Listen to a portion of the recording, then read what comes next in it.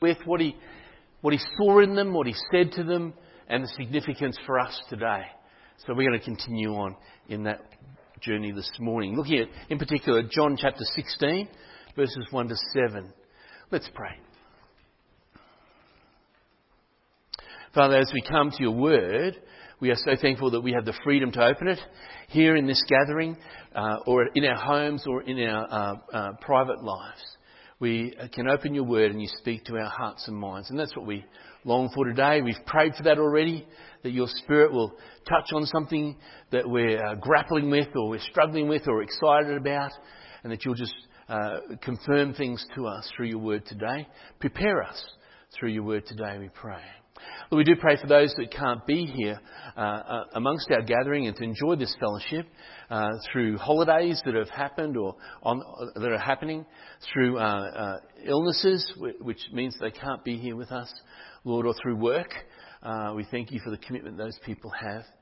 And we pray, Lord, that they will know without a doubt that you are with them in whatever situation they face today, and that you are strengthening them and preparing them for what lies ahead. You are healing them according to your will, and you are encouraging them and keeping them safe as they travel, and helping them enjoy fellowship along the way.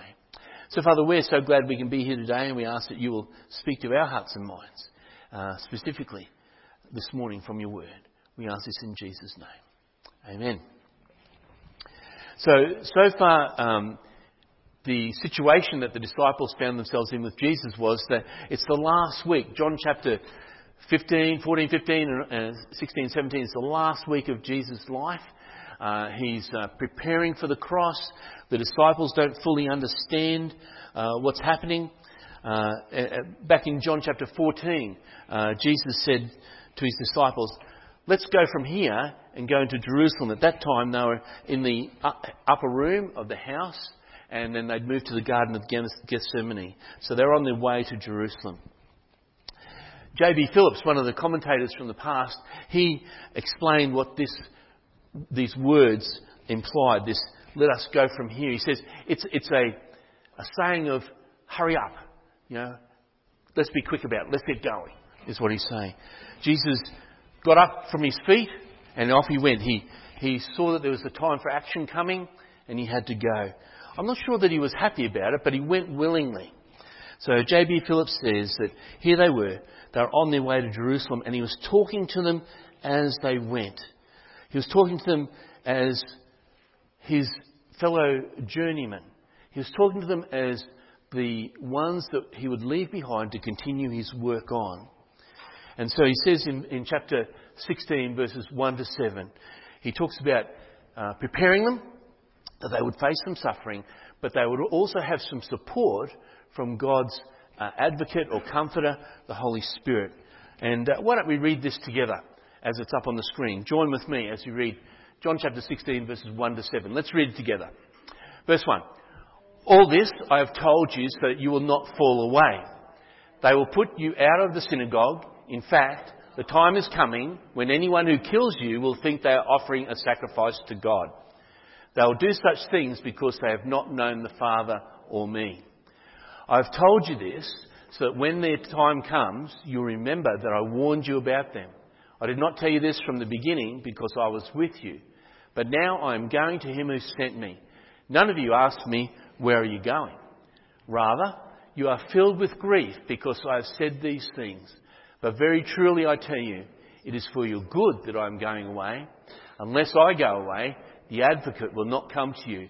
But if I go, I will send him to you. 7 shortish verses, but powerful preparation for the disciples and some real promises for us contained in these verses as well. Now, here's the object lesson for today. Who has a mobile phone with them? Some of you have a mobile phone with them? Yeah.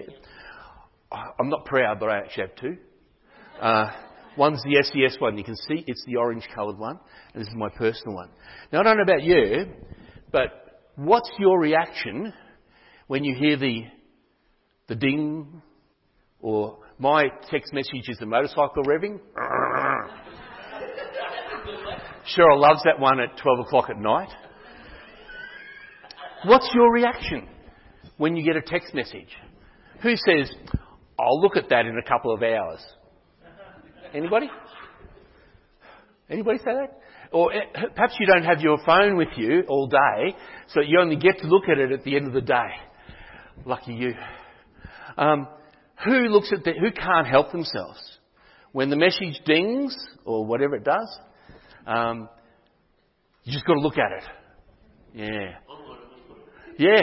And I heard someone had a phone, I think it might have been an SES one night, and this message went off, and there's this voice yells out, "There's a message for you!" You couldn't help but understand what it was. I was amazed. I thought about it this week, and I tried to control myself. Whenever it dinged or motorcycle revved, actually I think it's supposed to be a V8 actually, it wasn't within a minute. I had to see what it was. There's a reason for that for me, especially with the SES phone. It could be a important message. There could be a person needed searching for, or a roof needing tarp or something like that. So that's the urgency for there. But not so much on my private one. Often it's people wanting to tell me their latest news. At 4:30 in the morning, I don't want to know your latest news, unless it's something serious and there's a need for concern. But most of the time, I read it because I'm concerned that there's an important message for me on that phone. Sadly, in our world today, the messages are not always important. Sometimes they're abusive, aren't they? And we've seen results of abusive, bullying type messages in people's lives, where there's grief, there's anxiety, there's pain, and there's suffering. The reason why I mention text messages, most of us think that they're important. Some people actually think that they're true, and believe a lot of the spam messages that are coming out and the fake news that's coming out on text messages. And that's sad when people will place their trust in a text message rather than placing their trust in the Word of God. I've looked at some interesting statistics. If you own a mobile phone today, you are one of 32 million mobile phone connections in Australia. That's a lot of people. There's not even that many people. So someone must have 2 or 3 phones. Who would that be? I don't know. 96% of Australians use their mobile phones for texting, sending text and receiving text. And Australians spend an average of 35 minutes per day sending text messages. Where do these statistics come from? I'm sure I don't spend that much time on my phone sending text messages. Like I said, we think that it's important.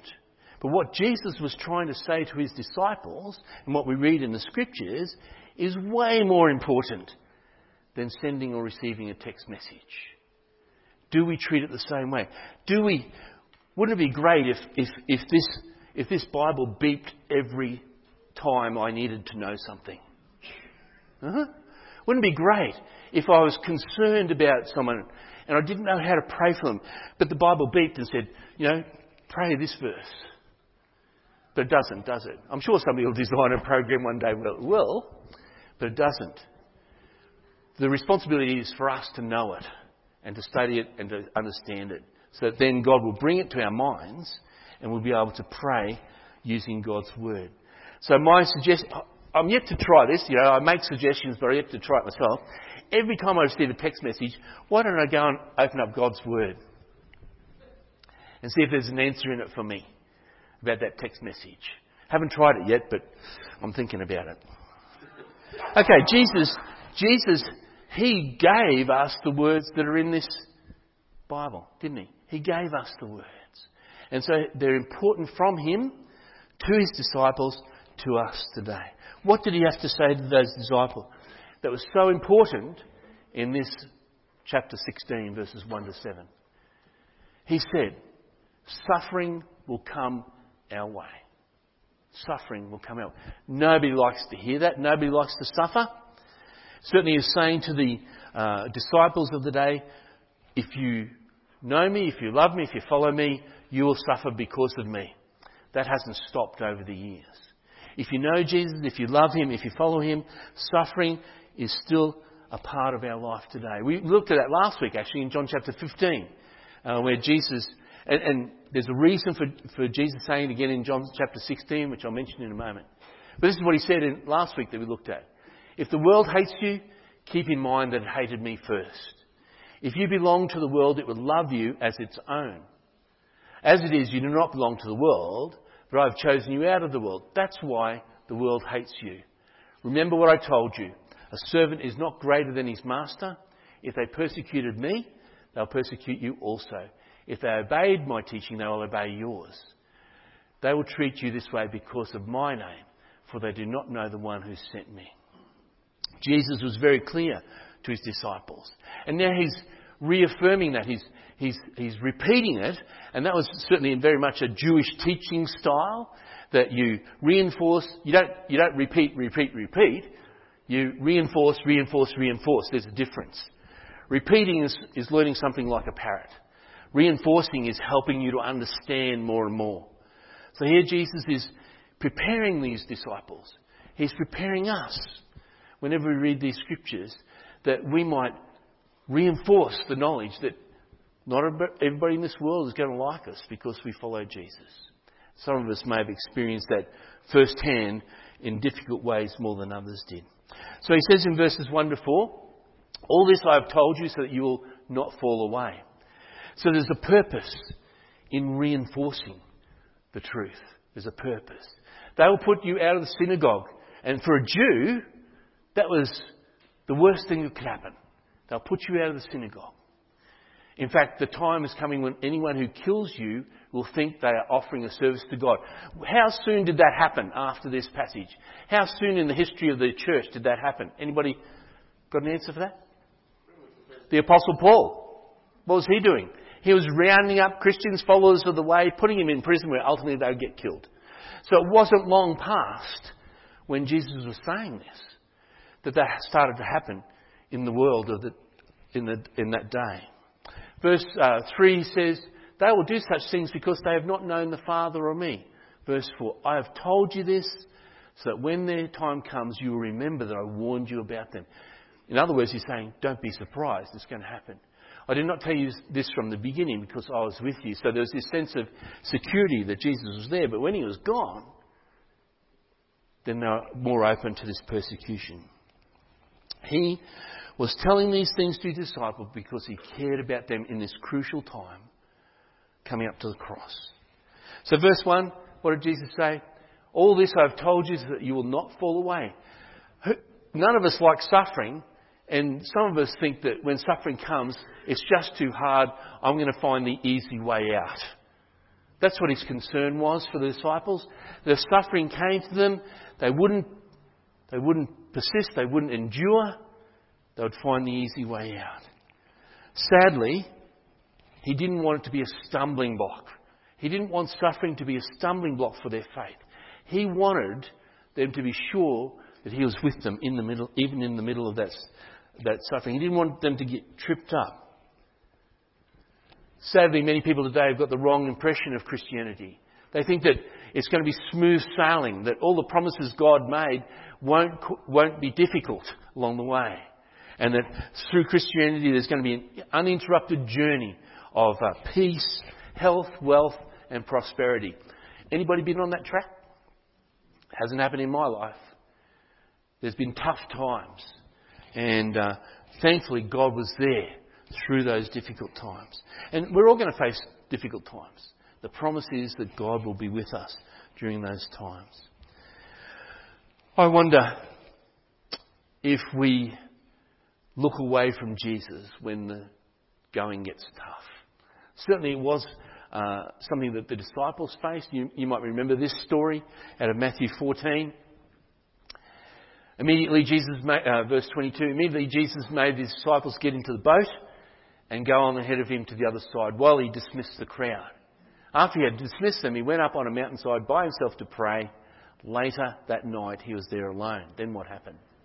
And the boat was already a considerable distance from the land, buffeted by the waves, because the wind was against it. Shortly before dawn, Jesus went out to them walking on the lake. Did you get that? They'd been battling these waves all night. And then Jesus walks on the water to them. When the disciples saw him walking on the lake, they were terrified. It's a ghost, they said, and cried out in fear. But Jesus immediately said to them, "Take courage, it is I. Don't be afraid." "Lord, if it's you," Peter replied, "tell me to come to you on the water." And what did he do? "Come," he said. Then Peter got down out of the boat, walked on the water and came toward Jesus. But when he saw the wind, he was afraid and beginning to sink, cried out, "Lord, save me." It wasn't suffering so much, but he did take his eyes off Jesus. He started to look at the things around about him.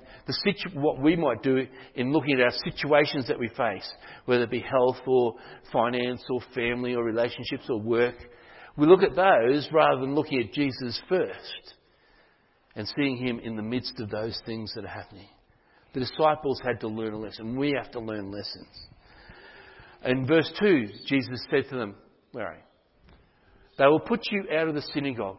In fact, the time is coming when anyone who kills you will think they are offering a service to God." Does that happen today? Yes, it does. Today in the world, there are radical people who are against Christians. In the days of Jesus and following, we saw that there were radical Jews in the synagogues that would search out people of the way, followers of Jesus, and put them in prison to die. Today, around our world, the danger doesn't come from radical Jews as such. It comes from radical Hindus, radical Muslims, radical communists. Certainly in dictatorships like North Korea and China, Christians are being killed today. They're being imprisoned and killed. I read this story about Communist China in November 2017. Does anybody get the Voice of the Martyrs book? Okay. There's some incredibly sad but challenging stories of faith of believers in those pages. Chinese officials were in a rural area of Jiangxi province, and they had revealed a plan to melt the hard ice, they said, in the hearts of Christians towards communism. So they were going to try and get Christians to look favourably at communism, yet many of the Christians were against it. How are they going to melt those poor Christian hearts towards Christianity or towards communism? By denying them essential poverty relief packages, the story says. If they do not replace their images of Jesus with images of the President of China or the Chairman of China. So they would miss out on those packages of help and support if they still kept a picture of Jesus up on the wall in the house. One official stated that the move was necessary because Christians are ignorant and need to be taught to worship the state, not God. So it's happening in our world today, 2017. And then they reported that there were, out of 600 residents in that province had replaced those images of Jesus, and there were 453 new photos of President Xi hanging on their living room walls. They needed those poverty packages. But others resisted, and they suffered the consequences. Sadly, another organisation, Open Doors, tells us that in 2019 there were 360 million Christians living in places where they experienced high levels of persecution.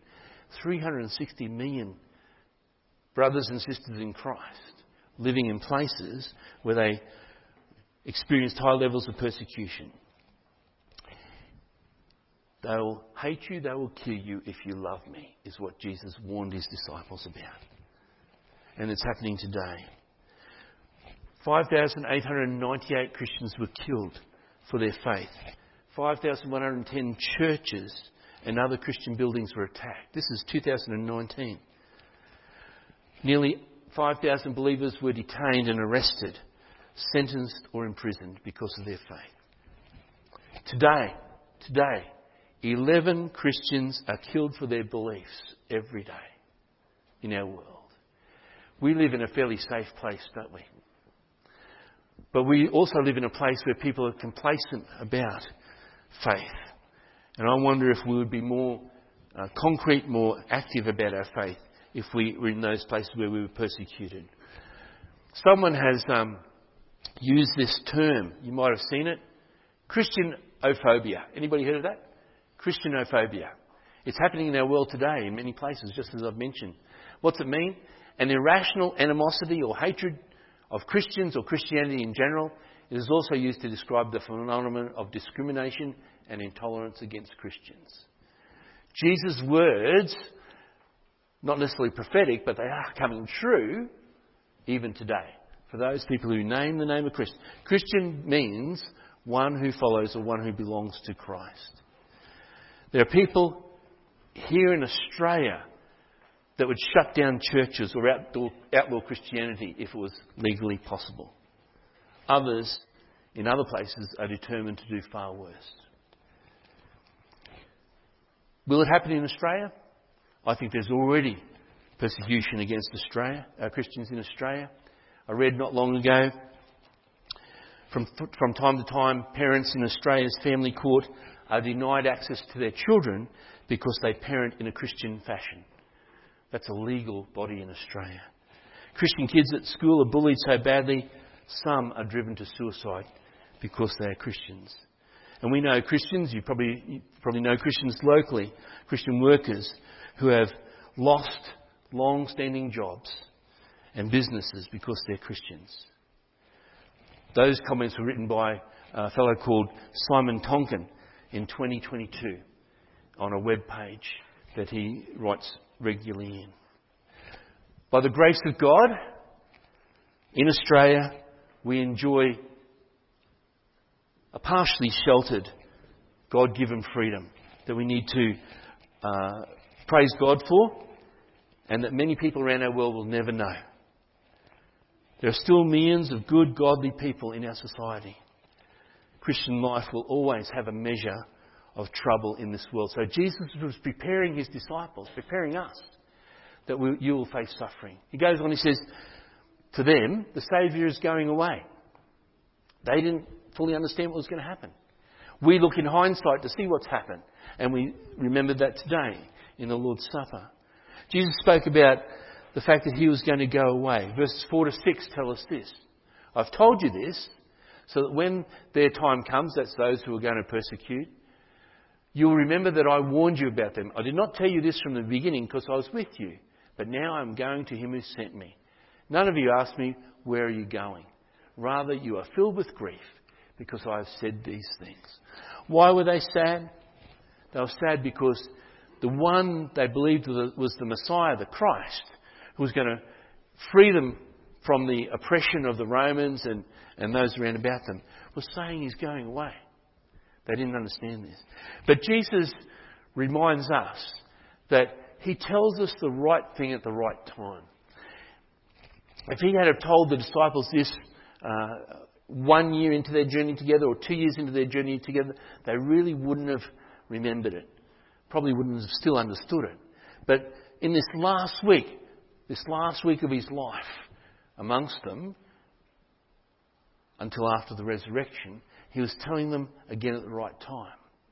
We have to remember that God will tell us things worth holding on to, worth listening to at the right time. How does he do that?